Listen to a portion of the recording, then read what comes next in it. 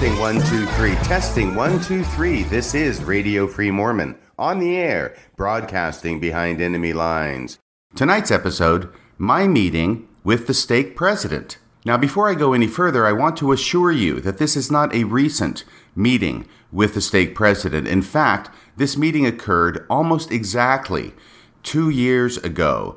This episode should be releasing on Sunday, September 15th, 2019. This meeting with my stake president occurred on Thursday, September 14th, 2017. So it was almost exactly 2 years ago from the date that this podcast will be released. It was 2 years ago on a night just like tonight. I'll be going into some detail regarding what occurred at this meeting, as well as what led up to this meeting, as well as what has transpired or not transpired since this meeting occurred 2 years ago. But before I get there, I need to talk about a number of things that have come up by way of comments to Radio Free Mormon and prior episodes, both here as well as comments that have occurred at other places on the internet. Now, this first one has to do with the podcast that Bill Reel and I put out regarding Elder Ted Collister's 5-minute fireside, a case for the Book of Mormon. You may recall that in part 2 of that podcast, I noticed that there was an anomaly with one of the flip chart pages that Elder Collister was using in order to present his case. On one of the pages, he or someone else had written the words, "other evidences," and then they had below that 4 numbers. Number 1, Bible prophecy. Number 2, witnesses. Number 3, archaeology. And number 4, the doctrine.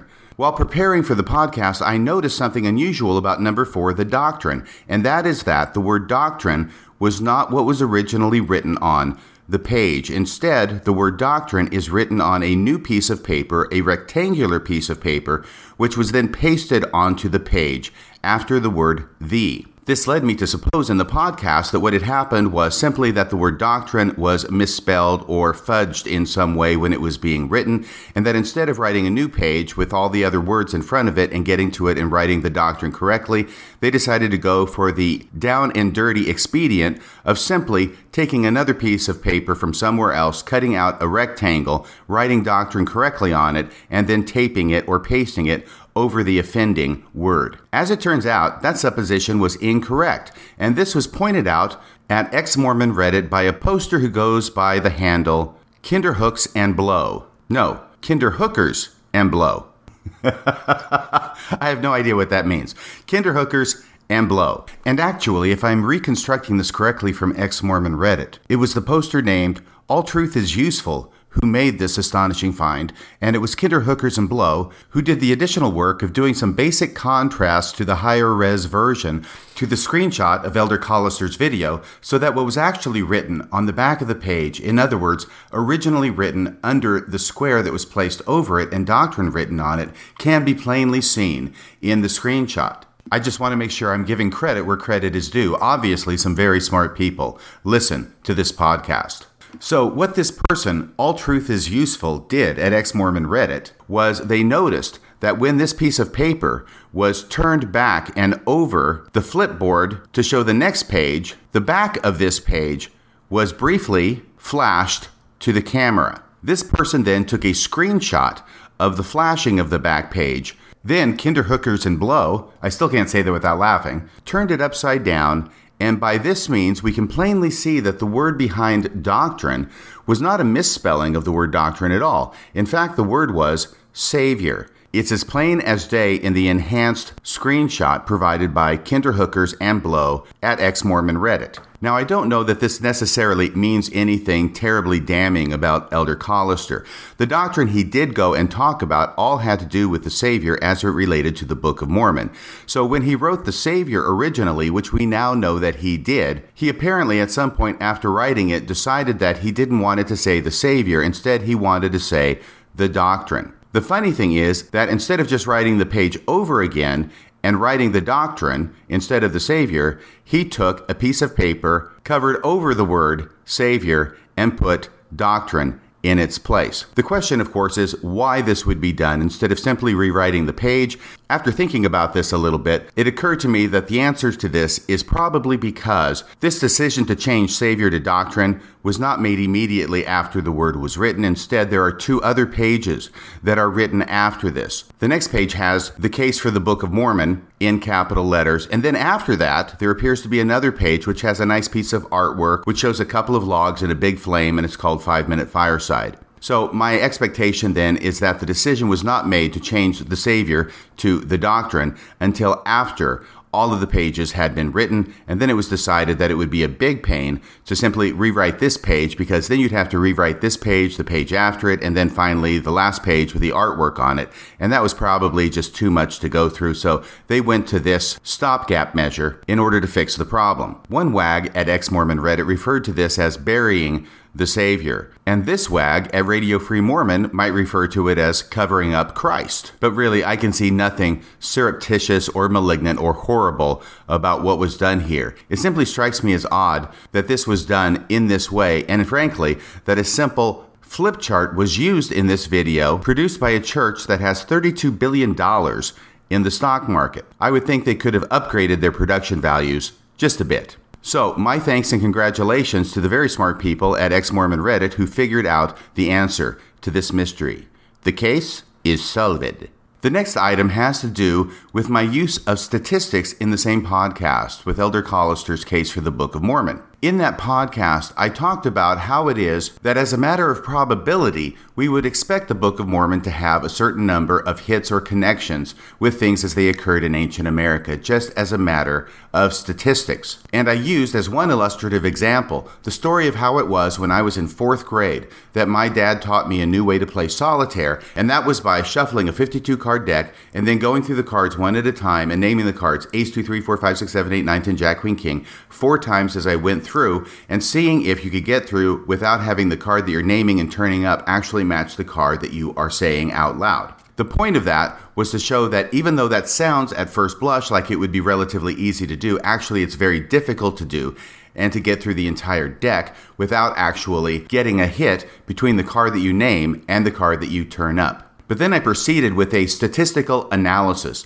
and I got over my head with the statistical analysis. But my line of statistics was that there's an even chance of hitting a card you're naming in the first 13, a 2-in-1 chance of hitting a card you're naming in the first 26 cards, a 3-in-1 chance by the time you get to 39 cards, and a 4-in-1 chance by the time you get to 52 cards. In other words, by the time you get through the whole deck, there's a 4-in-1 chance of hitting a card that you have named out loud. I am once again very fortunate to have super smart people listening to the podcast and chiming in with their comments. On August 27th, a listener named Chad posted this comment on the radiofreemormon.org webpage in response to that podcast. And as it turns out, the odds of getting through the deck are actually much, much slimmer than 4-in-1. Here's what Chad says. Forgive the geek out moment, but I can't resist adding some clarity to the discussion regarding statistical probability.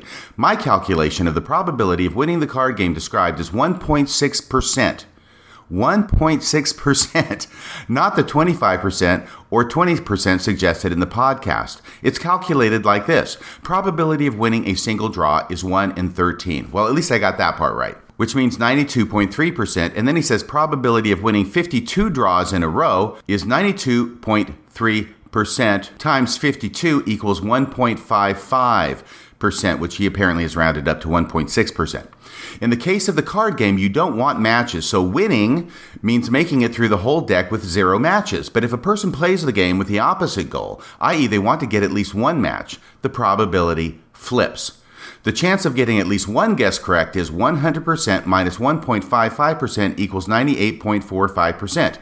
The point is exactly the same as brought out in the podcast, but the numbers are actually even more stacked in Joseph Smith's favor than is suggested by the numbers mentioned in the recording. Bottom line, if you are making enough random guesses, it is a near certainty that 1 or more will end up being correct.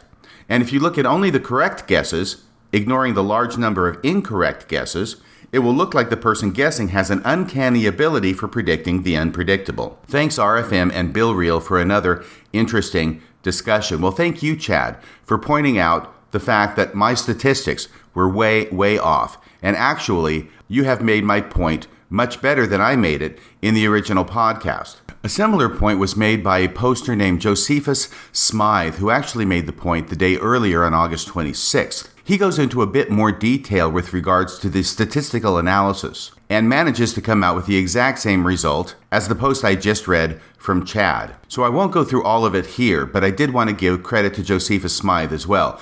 His first paragraph is this: in this podcast, RFM provides a nice analogy for the Church of Jesus Christ of Latter-day Saints' claim that Book of Mormon hits provide evidence for its veracity in the form of a solitaire game. The point is so clever that it would be a shame if it were marred by a miscommunication of the probabilistic analysis. Unfortunately, there are some problems with the discussion in the podcast. Basically, RFM mishandles probabilities by adding them instead of multiplying them. However, an accurate derivation of the probabilities involved isn't too hard to generate. I'll try to do so here. And then he goes into a very complex, at least to me, analysis of the probabilities. But as I said, it looks like he did exactly the same analysis that Chad did and coming up with the exact same result. His bottom line is, conversely, the probability of there being at least one hit, losing the game, and this is really RFM's point, is quite high. 1 in 0.016, or about 98 times in 100, even though the probability of a single hit is extremely low. So the probability of a single hit is extremely low, but the probability of getting all the way through the deck without getting at least one hit will happen about 1 in 98 times.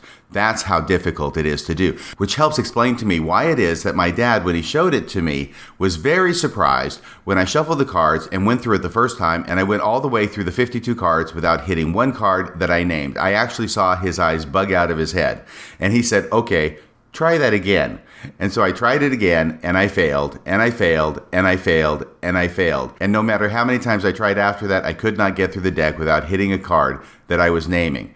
That's what we call beginner's luck. So once again, I'm very grateful to have such smart people in so many different fields listening to this podcast and helping me along in fields that I am not so well acquainted in as I am with Mormonism and Mormon history. As the saying goes, I went into law because I stink at math. The next comment has to do with yet another correction, but this one is not in the field of statistics and probabilities, rather it is in the area of English. In my more recent podcast titled Elder Snow Goes Rogue, I had talked about the use of a transitive versus an intransitive sentence. And I had talked about a transitive sentence as being a sentence that says subject, verb, object, or somebody does something to something, and an intransitive sentence being a sentence in which the subject is dropped and we simply say that something happened. On September 9th, Mike makes this comment and corrects me on my usage of the term, where actually what I meant to say was passive versus active. RFM, thank you for your incredible podcast. Wanted to correct one thing, if that's okay. Certainly, Mike, it's always okay. Going on. The sentence, "it did not get done," does not actually use either a transitive or intransitive verb. In this form, the verb is get with auxiliary verb did not, modifying it. And in this form, did not get is a linking verb. It is the subject, and the adjective done is called a subject complement. It is not an object, but the verb is still neither transitive nor intransitive. Now, honestly, this is all gobbledygook to me, but it's clear that Mike knows what he's talking about, so I'm willing to be corrected. I think the forms you want, Mike goes on, I think the forms you want to be comparing are active versus passive voice. And here Mike is absolutely correct. I was saying transitive and intransitive, and what I meant was active versus passive voice. Active voice makes the subject the actual actor in the sentence. Chad threw the ball to Dave, he gives as an example. Passive voice is your clever way of placing an object in place of the subject, and then using an auxiliary modifier. In this case, was to avoid naming the actor while still forming a valid sentence. The ball was thrown to Dave. So the active form being Chad threw the ball to Dave, the passive form being the ball was thrown to Dave. Both forms are transitive because they have an indirect object to Dave, but passive voice successfully masks the original actor. Hope this helps. Again, awesome podcast. Yes, Mike, it does help. And actually, I've made this mistake before. This is one of the things that early on in my life, I got mixed up. The active versus the passive. And instead of saying that correctly, as you pointed out, saying transitive and intransitive, I will try and keep that in mind for the future. And once again, the very point that I was making in the podcast is that when you use the active voice. You are writing or speaking more clearly. You are saying who the subject is that is doing the action to the object.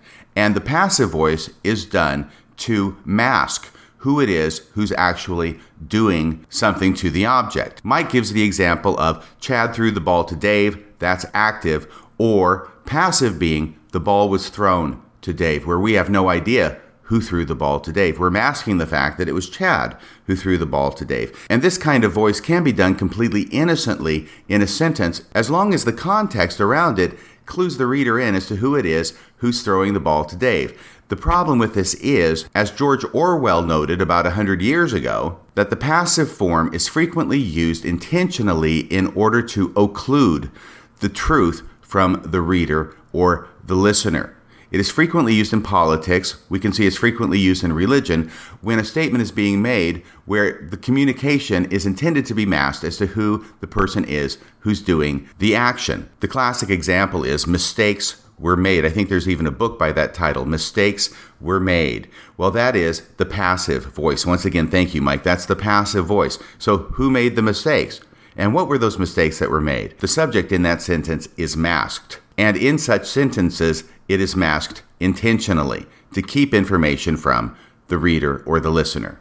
Next, we have this comment from John Roberts from September 9th regarding my episode Elder Snow Goes Rogue, in which I parsed out the interview that Elder Snow had on the Mormon Land podcast. Here's what John Roberts says. By the way, I'm honored to have the Chief Justice of the United States Supreme Court listening to this podcast and weighing in with his opinion. Quote, "I can't listen to any more of this bullshit." Whoa, language. "Can't you just play the segments and let us listen to the interview? Every time I begin to get into it, you say, stop the tape, as though we were idiots and can't possibly draw our own conclusions. It's aggregating," by which I think John Roberts means it's aggravating. "It's aggregating. Why do you think you need to interrupt it every 10 seconds to put it into one-syllable words for us? On behalf of all the other low-grade morons, thank you so much for that. I really appreciate it since I can't possibly think for myself. And not being an anti-Mormon, I might miss something you think I ought to know. I ought to check in here more often. Hey, maybe you should do a commentary on the Book of Mormon, stopping every few seconds. We ought to finish it in, say, 128 years, give or take 15 years. Meanwhile, go stop the tape." Okay. John Roberts, thank you very much for that constructive criticism. I will tell you, though, that the whole purpose of the podcast was to give my commentary and insights into what it was that Elder Snow was saying, and that if you wanted to actually listen to his original interview at Mormon Land, you can go there and listen to it and not be bothered with me saying stop the tape every 3 seconds. But I'm really glad that you're listening, and I hope things are going well for you on the Supreme Court. Thanks for taking time out of your busy schedule to listen to this podcast. Another comment I received also had to do with the Elder Snow Goes Rogue podcast, and this has to do with the point at which Elder Snow tried to throw the art department under the bus for promoting the false impression that Joseph Smith translated the Book of Mormon in a manner other than putting his seer stone in a hat and then putting his face over the hat. In the podcast, I had said how ridiculous that was in a church that is so hierarchically structured and that nothing can be done without approval from the top leaders of the church. My argument was based upon common sense and logic, but I've received 2 communications now with inside information as to how paintings are actually solicited and approved by the church, which corroborate exactly what it was I was saying. On September 9th, I received this comment from Lauren Capson, which states, "I served in a Boy Scout calling with a painter. I asked how he gets the commission to paint for the church." Okay, so now we get some inside information. If you go to the church museum, you would recognize many of his paintings, a few of which hang in Mormon temples. So obviously, this is a very prominent Mormon painter. He responded, quote, "The church issues a request for work to the general list of church-approved painters. The approved painters who want to do the work will submit examples of work and a sketch, unless they have an in as he did. When the work is approved, the painter is commissioned to do the painting, i.e. down payment. Paintings of Joseph Smith are, along the entire path, checked and approved through the commission of the painting. When Snow said," that's Elder Snow, when Elder Snow said the artists are basically freewheeling their inspiration, it smacked of throwing the painters under the bus. I agree. In fact, the church approves of those paintings before they are ever hung in a chapel or temple. It is not the painters who decide what the church will hang in their buildings. That makes absolute sense to me, and thank you, Lauren Capson, for giving us that behind-the-scenes view in how the church commissions and approves its artwork. In addition to that comment, which was made publicly by Lauren Capson, I also received a personal email from an individual who wishes to not be named. And the reason this person wishes not to be named is because this person is going to dish on things that go on behind the scenes in the church as it relates to the commissioning and production and monitoring and approval of artwork. And I will say here parenthetically that the fact that a person wishes to not be named is completely understandable, but also at the same time completely illustrative of the kinds of pressures that are put on members of the church to conform and to not come out and say anything that could be construed as being critical of the leaders, even when such a comment is made only to address something that a leader has said publicly, which was manifestly not true. Here is the email, which I am going to edit a bit as I go through to redact the names of the innocent. RFM, hello there. I am in the middle of listening to your latest podcast, Elder Snow Goes Rogue. I only got in about 22 minutes and had to write this email. I should note that I am including my name on the email, but wish to remain anonymous. And that wish will be granted by Radio Free Mormon. Of course it will be.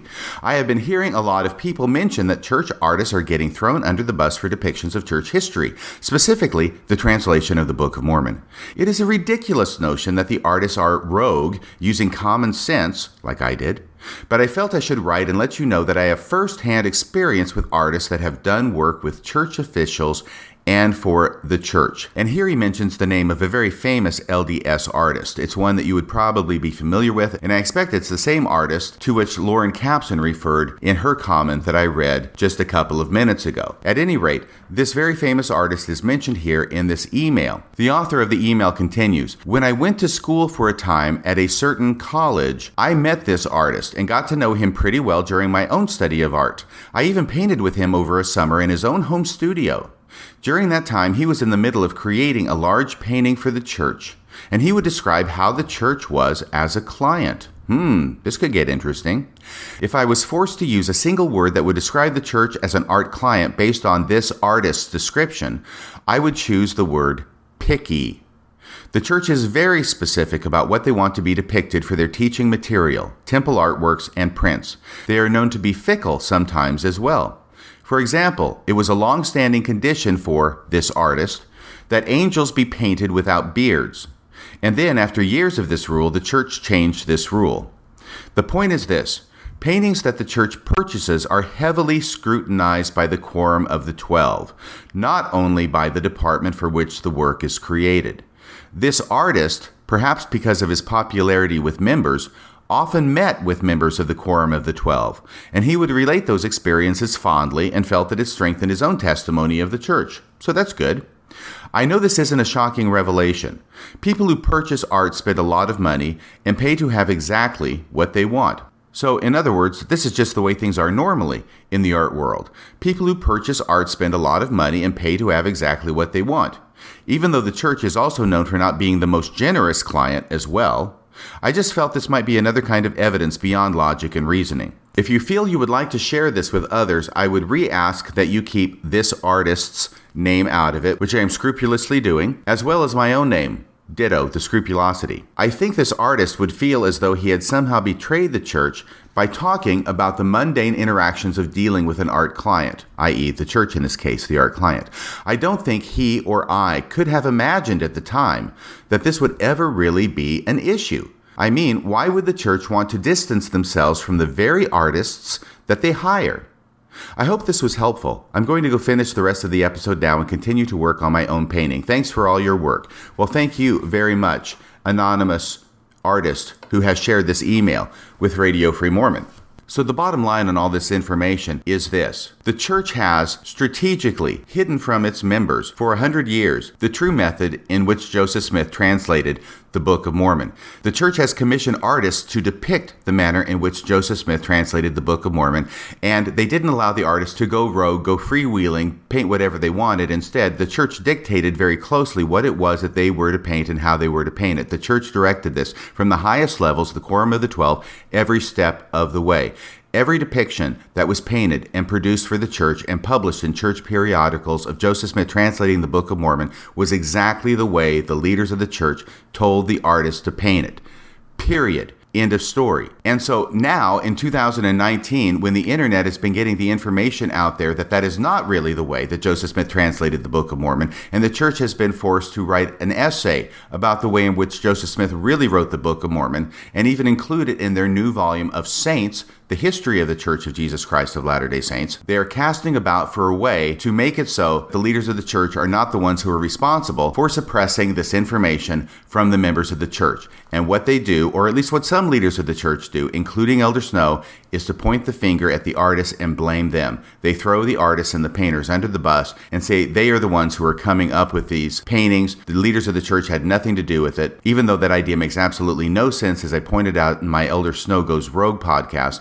And that fact is corroborated by these stories from artists and painters behind the scenes who know the real scoop and how it really goes down. And Elder Snow knows this too. So in spite of the fact that Elder Snow is actually being more transparent than we have seen any general authority be in public in recent memory, he was also stating some things that he knew to be outright fabrications. And this is one of them. He knew leaders of the church were the ones responsible for the artwork, but he blamed the artists anyway. Well, that about wraps up all the announcements that I had prior to my getting into the main subject of tonight's podcast, my meeting with the stake president. As I said at the outset of this podcast, this is not a recent meeting with the stake president. Rather, it happened almost exactly 2 years ago. It was the evening of September 14th, 2017, when I met with the stake president, and the meeting came about in this way. Among my many acquaintances in the church in the area where I live, there is a very, very special relationship I have with a man whose first name is Ben. I have a great deal of respect for Ben. Ben is very much a believing member of the church, and yet he has that unusual quality of being able to discuss issues regarding the church with others, such as myself, with an open mind and without being judgmental. Ben is a wonderful person, and he has a wonderful family as well. If ever there were a poster family for the good that Mormonism can do, that is Ben and his family. I have known Ben not only in the church arena, but also in the legal arena. Ben has, to my knowledge, never been in trouble with the law, but there was an incident, which I'm not going to go into specifics about, a few years back, where I needed Ben's testimony in a highly contentious case because he was in possession of certain facts that would help my client. The situation was a bit sticky because if Ben signed a declaration and entered into the fray, he was putting his reputation at risk by certain people on the other side who had no compunction about slandering people who crossed them and manufacturing all sorts of unfounded allegations. That was the fray in which I was asking Ben to enter and make his statement. And even though Ben realized that he was putting himself and his reputation at risk by entering the fray, the cause of truth was so important to Ben that he did so anyway. So I have great respect for Ben's integrity as well as his friendship. So, having said all of that, Ben, through his faithfulness and good works, has managed to be called as the second counselor in the stake presidency. And the reason I tell you all this about Ben is because this is how my meeting with the stake president came about. It did not originate with two men on my doorstep handing me a summons to see the stake president. Instead, it was much more informal and friendly than that. Ben, now the second counselor in the stake presidency, reached out to me informally and told me that the stake president had heard of me and wanted to know more about me and wanted to meet with me in his office to get to know me better. This, as I say, was 2 years ago, September 14th, 2017, and as of this time, I had not been going to church for several years.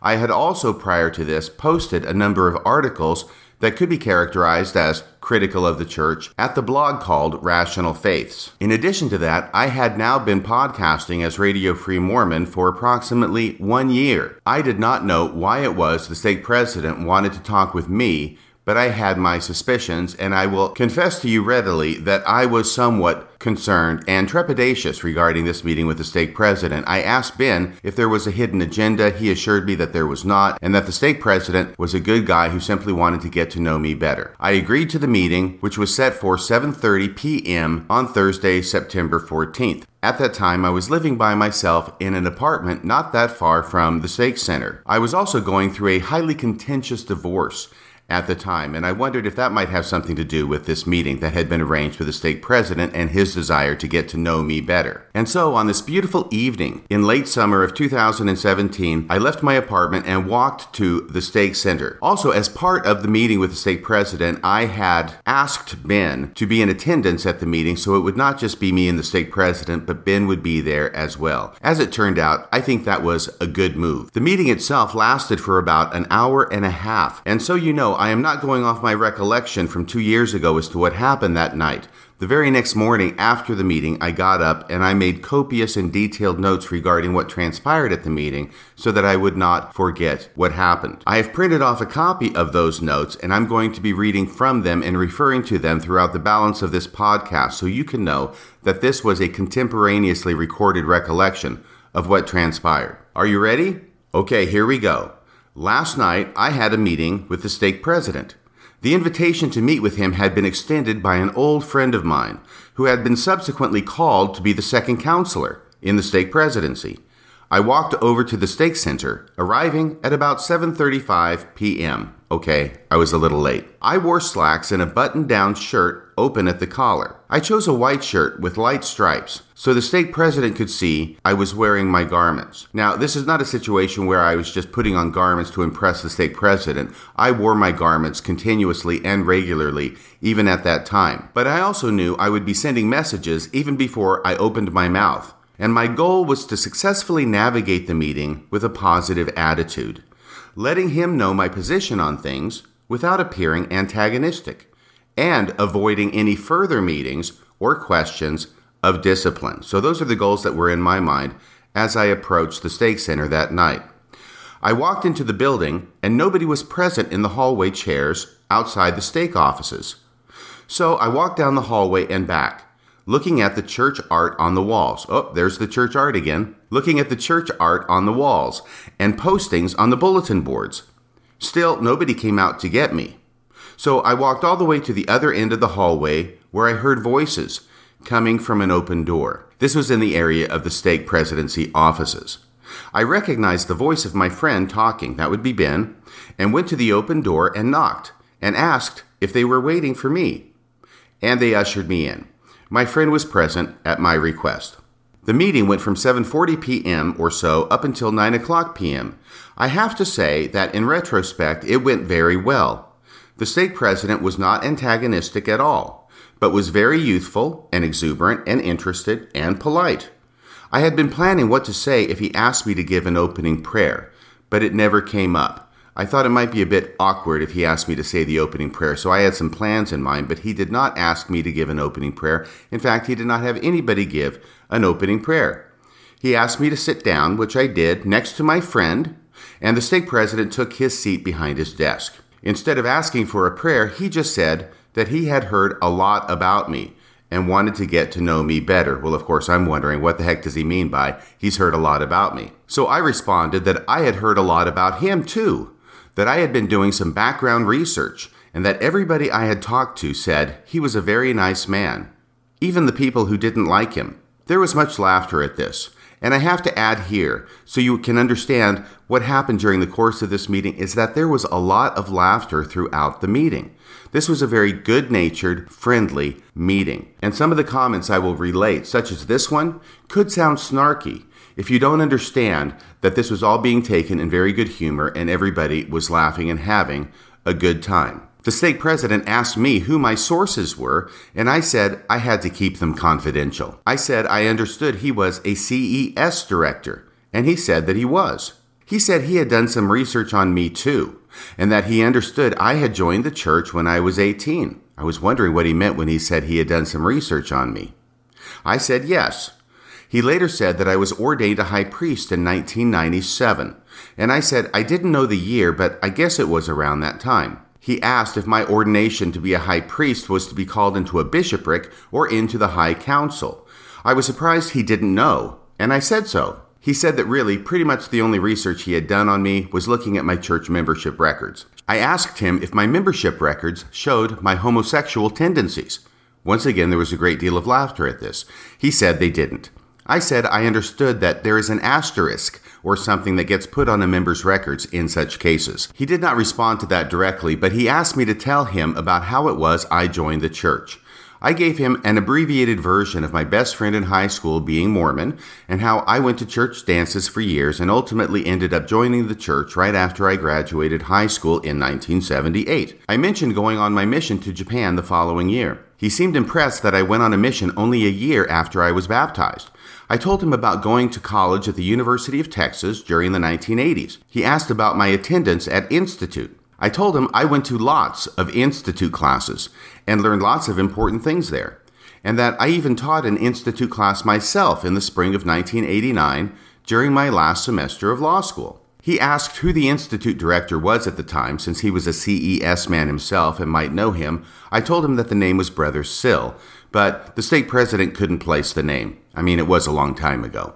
So I described what a good guy and teacher Brother Sill was. I quickly took the stake president up to the present with a background of my schooling, my career, family, and etc. I then started talking about the current situation with my separation and pending divorce. For some reason, I started talking about our daughter, who had just returned from her mission to Germany, how her mother had told her some things about me, some true, some not, about how my daughter had cut off communication with me since April because of it. Here my friend brought up all the lengthy faith-promoting emails I had been sending to my daughter every week. Okay, a little background. Every single week, I would write very lengthy emails, very supportive emails, very faith-promoting emails to my daughter on her mission in Germany.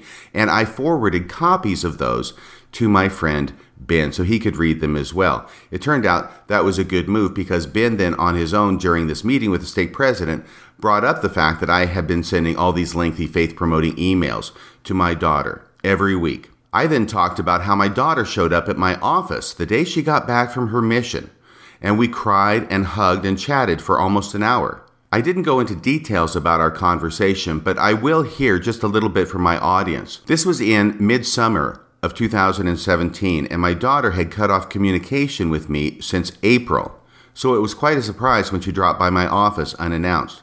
There were tears and hugging, and we did talk for about an hour. It soon became apparent to me that she understood very well why it was I had left her mother, and that she was more concerned with my leaving the church than she was with leaving her mother. To make sure I was understanding this correctly, I asked her, "It sounds like you're more concerned about me leaving the church than you are about me leaving your mother," and she frankly admitted that yes, that was true.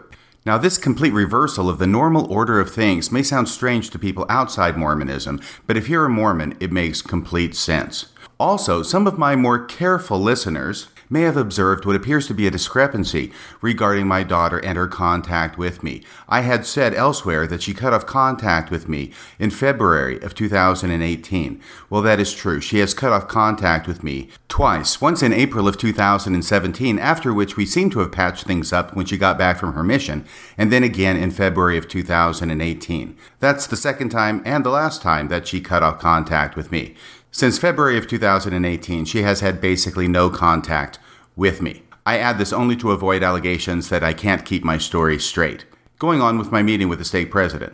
The stake president then asked me about my feelings regarding the church and the restoration. I hesitated briefly and said I didn't know if I should just tell him how I feel, and he assured me that I could and should do so. Then he made a joke saying that I was being recorded. Yes, the stake president actually brought up recording the meeting, and he made a joke out of it. I laughed and said, "No, you are the one who is being recorded," and there was more laughter. Later outside when I was talking with my friend, in the parking lot, he mentioned that and said he wasn't sure whether I actually was recording it, and I told him no, I wasn't. I was just kidding, just like the stake president was, I presume. But then the stake president reiterated his question with some specificity. He asked me about my testimony of Thomas Monson, who was president at the time, Thomas Monson, Joseph Smith, the Book of Mormon, and the Restoration. I knew President Monson might be a little tricky for me to respond to. The Restoration was a bit big to talk about, so I went right for Joseph Smith and the Book of Mormon. I said I believe Joseph Smith was a prophet. I said I believe there were times when he was inspired by God, and there were other times when he had made mistakes, some of them big mistakes. The stake president did not disagree. He was doing a lot of listening, I could tell, but I think he was focusing more on my using the word prophet and inspired and didn't question what I meant by mistakes. Here, he could interpret that as whatever he wanted, and I think even CES directors would freely admit Joseph Smith made mistakes, though perhaps not the mistakes I had in my mind when I said it. I then went to the Book of Mormon and told him about my testimony of the Book of Mormon. It was a bit of a story, and I asked him if he wanted to hear it. He assured me he did. So I told him about how I prayed my way through the Book of Mormon at the age of 18, and how I received an unmistakable spiritual witness that every word in it is the Word of God.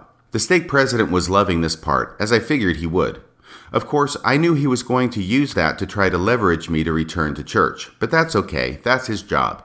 He asked me about how I feel about the Book of Mormon now. Do I still feel the same way? I said that I still believe it is inspired, that I can't deny the witness I received when I was 18, that I have read the Book of Mormon more than 20 times, and probably closer to 30 times by now, that I have had several papers published in the Journal of Book of Mormon Studies and in BYU Studies, and that I have to recognize that the Book of Mormon is clearly a product of early 19th century America. He said he was unaware of the papers that I had published, and so I told him he needed to do better research. Once again, there was a lot of laughter about this. But I also said that I see in the Book of Mormon parts that have links to the ancient world, so I don't know what to make of it all, only that I believe Joseph Smith was in some way in touch with the divine, that the Book of Mormon is inspired, but that there is a lot of Joseph Smith in it.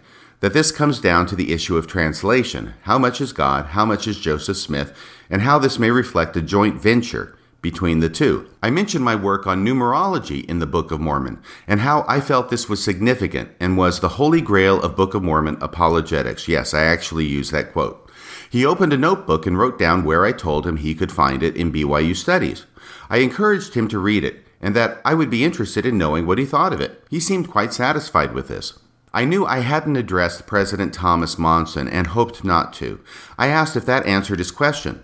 I had been going on for some time now about Joseph Smith and the Book of Mormon, and he either forgot about President Monson or declined to pursue it.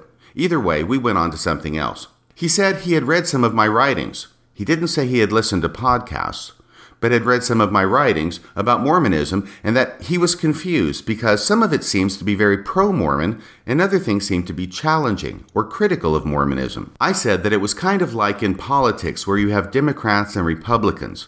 He is already laughing at this point, by the way. And how some people are not Democrats and they are not Republicans, but they are independents.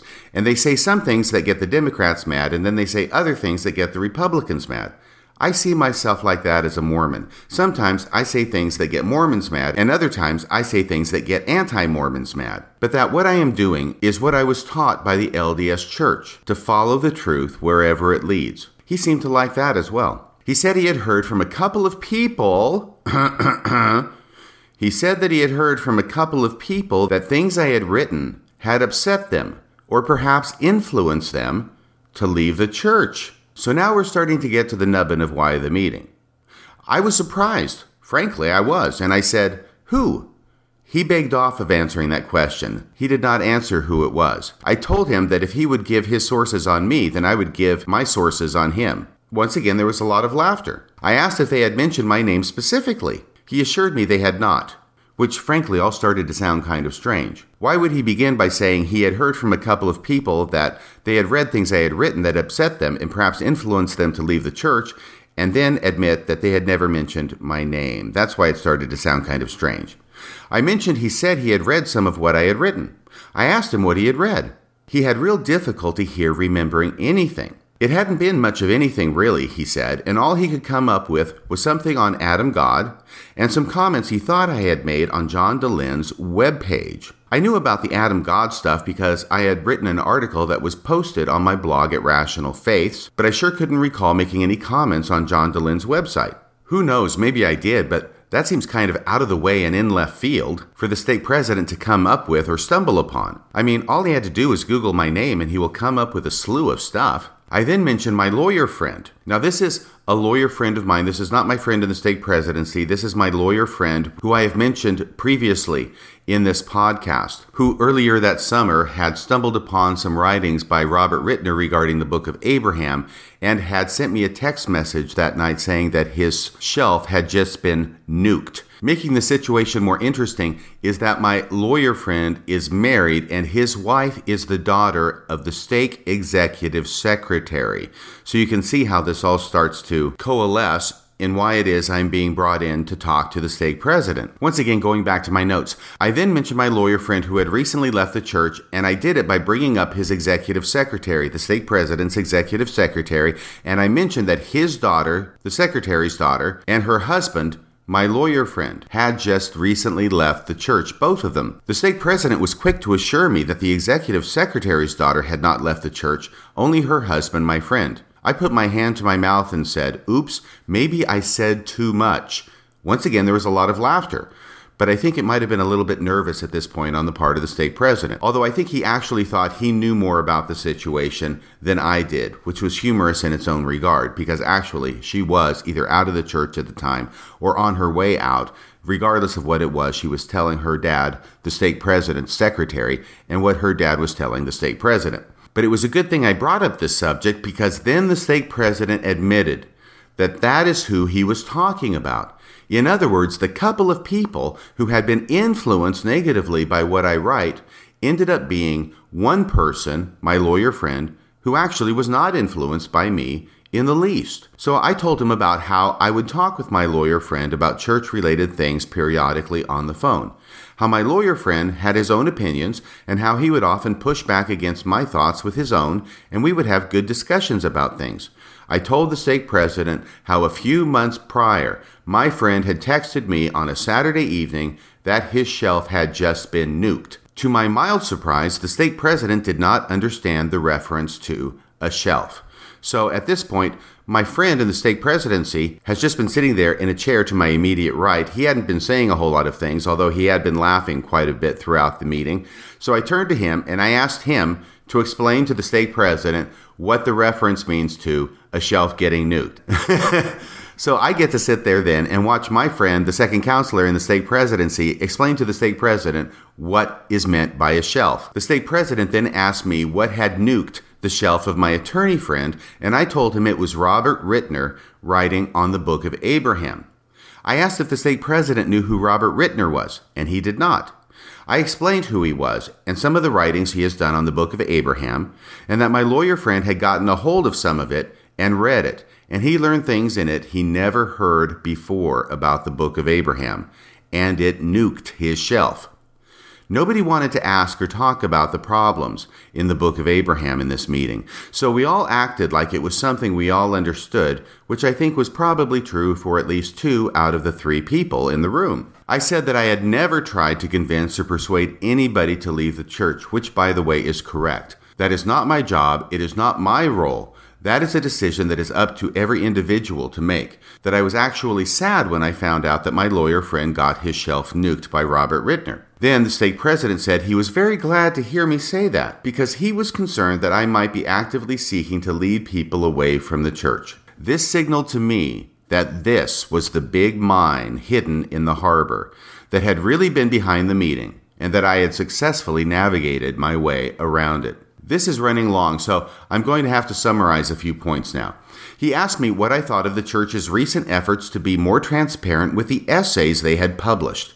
He then asked if I thought it was voluntary or if it had been forced. He actually asked me that. I was surprised by this question. So I told him that in my opinion, it had definitely been forced.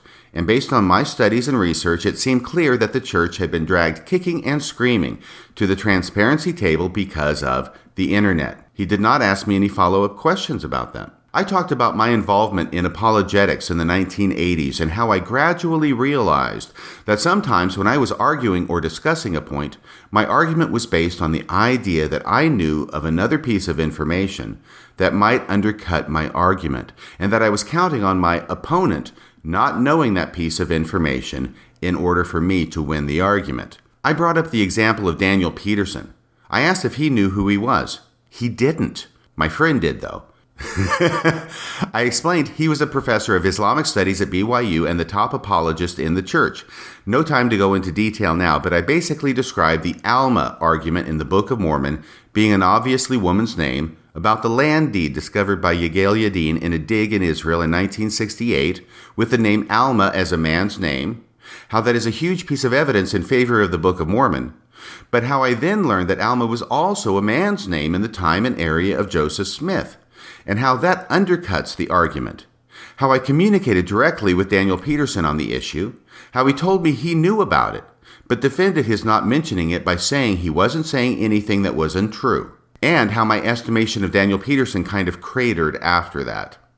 I then brought up the papers I had written for BYU Studies and asked if he knew John Welch. He eagerly said he did, that he had heard the name.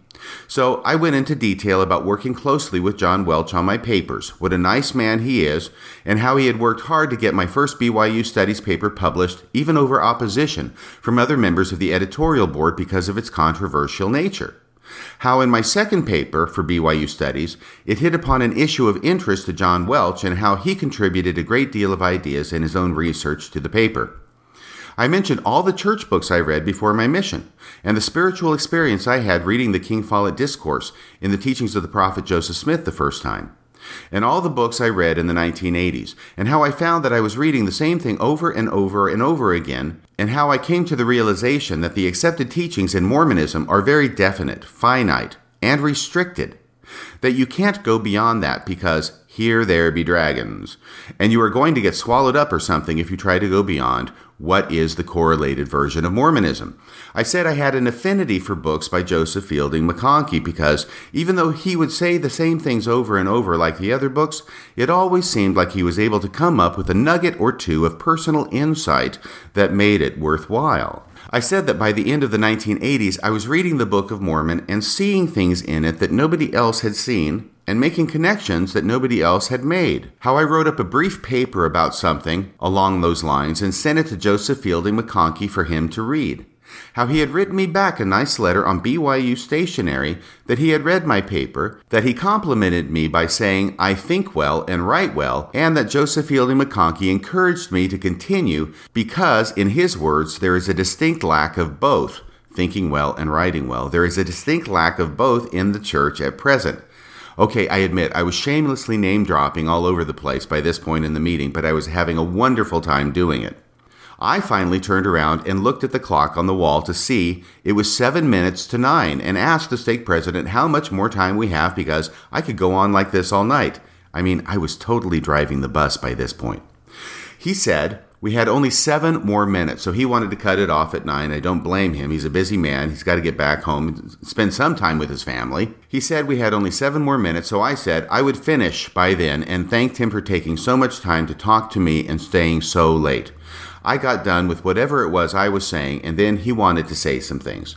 This was really the moment he was waiting for. The stake president said that he didn't know if I understood this or appreciated this, but that he is my priesthood leader. And he bore his testimony about how the priesthood is in the LDS church, and the ordinances are there, and it is the only way to salvation. Here I was biting my tongue, waiting to see where this would lead. I also thought that here this guy had listened to me drone on for over an hour, and I could at least be polite enough to hear him out. He ended not by commanding me, or anything like that, but by extending an invitation to me to come back to church. He said that the church needs people like me in it. Earlier in our conversation, I had already told him that I had increasingly felt marginalized in the church, and even ostracized, though I said that ostracized was probably too big a word. But there was an element of that in it. That the members were happy to see me in church because it made them feel better about themselves, but they weren't interested in hearing anything I had to say. So I responded to his invitation by thanking him for it, but by saying that years of experience had taught me that the members of the church didn't feel the same way he did. The stake president said he wasn't sure how this meeting was going to go when it started, but that he was very glad to have met me and that I was a very likable person. I agreed about how the meeting went, and I told him that I wanted him to know that his second counselor, and here I was motioning to my friend, that his second counselor is a man of unquestionable integrity, and that my heart loves him. This induced good feelings all around, as may be imagined. We ended on a good note. We shook hands and I left. I think it was a very positive and uplifting experience. And after that meeting, although it has now been over 2 years since it occurred, I have had no more communications nor meetings with the stake president, although I have met with the second counselor occasionally to chat about Mormonism and the podcast, of which, by the way, he is an avid listener. So let me give a shout out to you right now, Ben. Ben, you are the greatest. I love you, man. If ever there were a person who is a good example of what Mormons should be, it's you. So that is the story of my meeting with the stake president on the evening of September 14th, 2017. I hope you've enjoyed it. And if you did enjoy it, and if you enjoyed the other podcasts here at Radio Free Mormon, I encourage you to go right now to the radiofreemormon.org website and make a monthly contribution today. $5, $10, $15, whatever you can afford a month. Your contributions will keep Radio Free Mormon broadcasting behind enemy lines. That's about all for tonight. Until next time, this is Radio Free Mormon, signing off the air.